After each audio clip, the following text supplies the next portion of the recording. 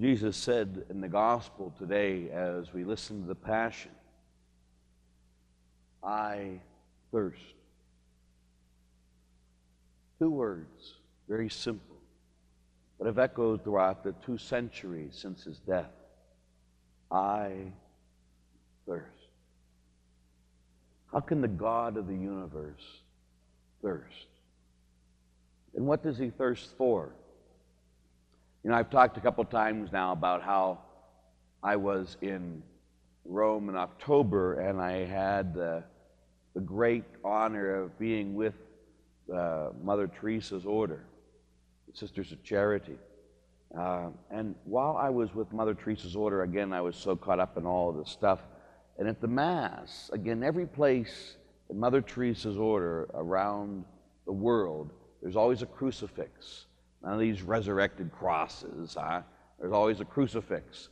And it's always very simple, and then handwritten on just a regular piece of paper or an index card, next to the crucifix is I thirst.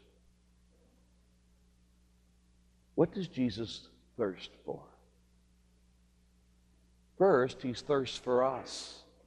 You know, when he says, I thirst, you know, the theology throughout the years has been talking about he thirsts for souls. He thirsts for us. That the God of the universe, from the very beginning, you know, how does God thirst? I mean, how could God, who needs nothing, thirst? But he says he thirsts for us. He desires us so much that even before we were even created, you know, that he knew that this would happen. If you ever read a good book, it's called The Four Loves. You know, you probably read it. If not, it's a good book to read. And in the book The Four Loves, C.S. Lewis reflects just for a moment towards the end when he's talking about agape love and about how God is a God of agape. And I just want to read this little passage to you because it really hits me. And I have it on my desk underneath all my stuff at prep. And it says here, God who needs nothing loves into existence wholly superfluous creatures in order that he may love and perfect them. He creates the universe, already foreseeing the buzzing clouds of flies around the cross, the flayed back pressed against the uneven stake,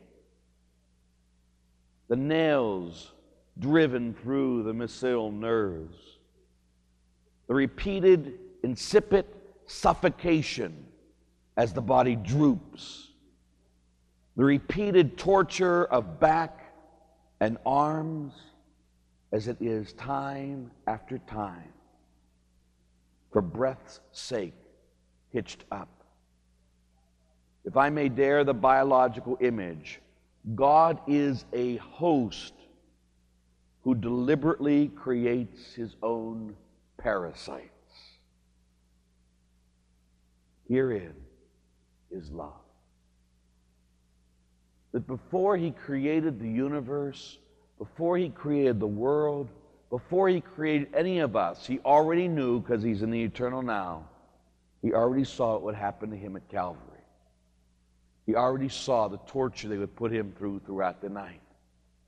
He'd already see the rejection of the people who he created. He saw it all. And he brought us into existence in spite of it all. The host creates the parasite. And we are the parasites, if you will. And knowing that we would do this to him, knowing that every one of us here, before any of us ever came into existence, that we would sin. Gladly, completely, fully. You know, all the kids are home for college and that, and so I've been getting some calls and getting some more later on for people who say, Father, can I go to confession? Sure. Come on in. No big deal, huh? Father will be nice, go through the questions, take it a minute and a half. 1 hour, Father's your penance. You'll feel good for the next couple days, and then you can go back to school and do it again. We just don't get it. Or people who give up things for Lent. You know, kids and different people give up sinning. I'm giving up this type of sin for Lent. Very good. But they can't wait to Easter Sunday so they can do it some more. They just don't get it. And yet God knew that before he ever created one of us. And yet he chose to create us.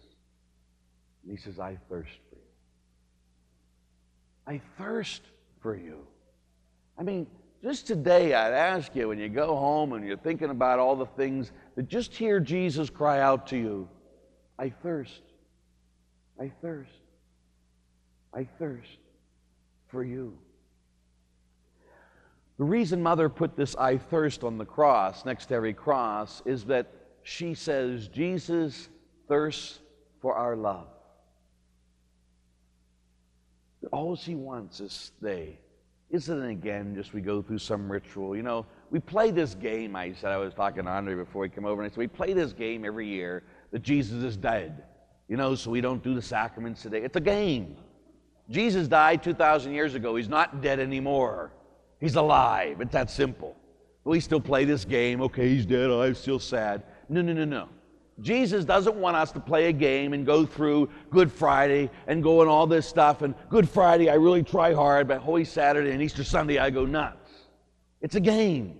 He doesn't want that from us. What he wants is he looks at us and he says, I thirst for your love. Good Friday, Holy Saturday, Easter Sunday, ordinary day, every day. God, when you wake up, Jesus looks at you and he says, I thirst for your love.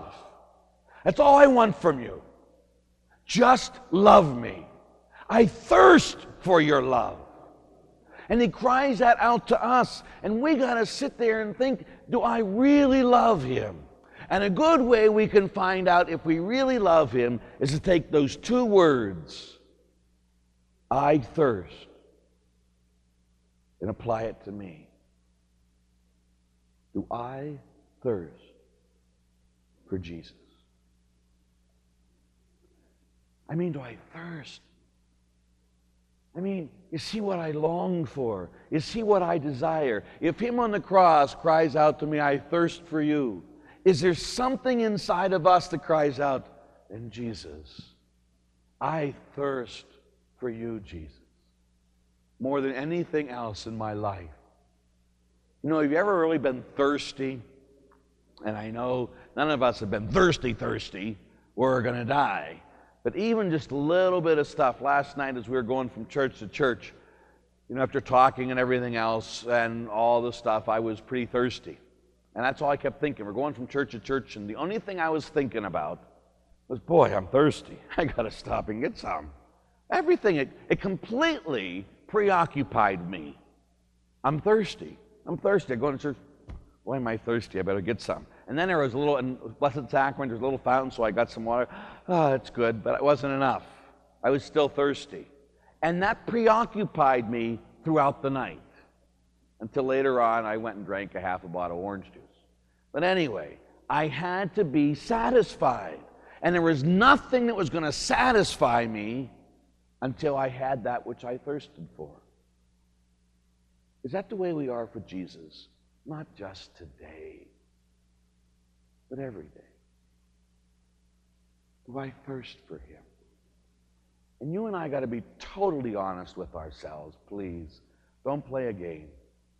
And if we don't thirst for Jesus, if we are not preoccupied with Jesus when I'm working, when I'm at school, when I'm doing everything else, if I do not really thirst for him, then today, on this Good Friday, let this be the day that you and I ask him, Jesus, you who created the universe, I beg you, Jesus Christ, to create in me a thirst for you more than anything else. To thirst and to long for God more than anything else. That is a prayer he will always answer if you and I mean it, and we ask it, and we beg it. Today, the God of the universe says from his cross, his instrument of torture, I thirst for you. Do you thirst for him? Each of you know his love today and forever. Amen.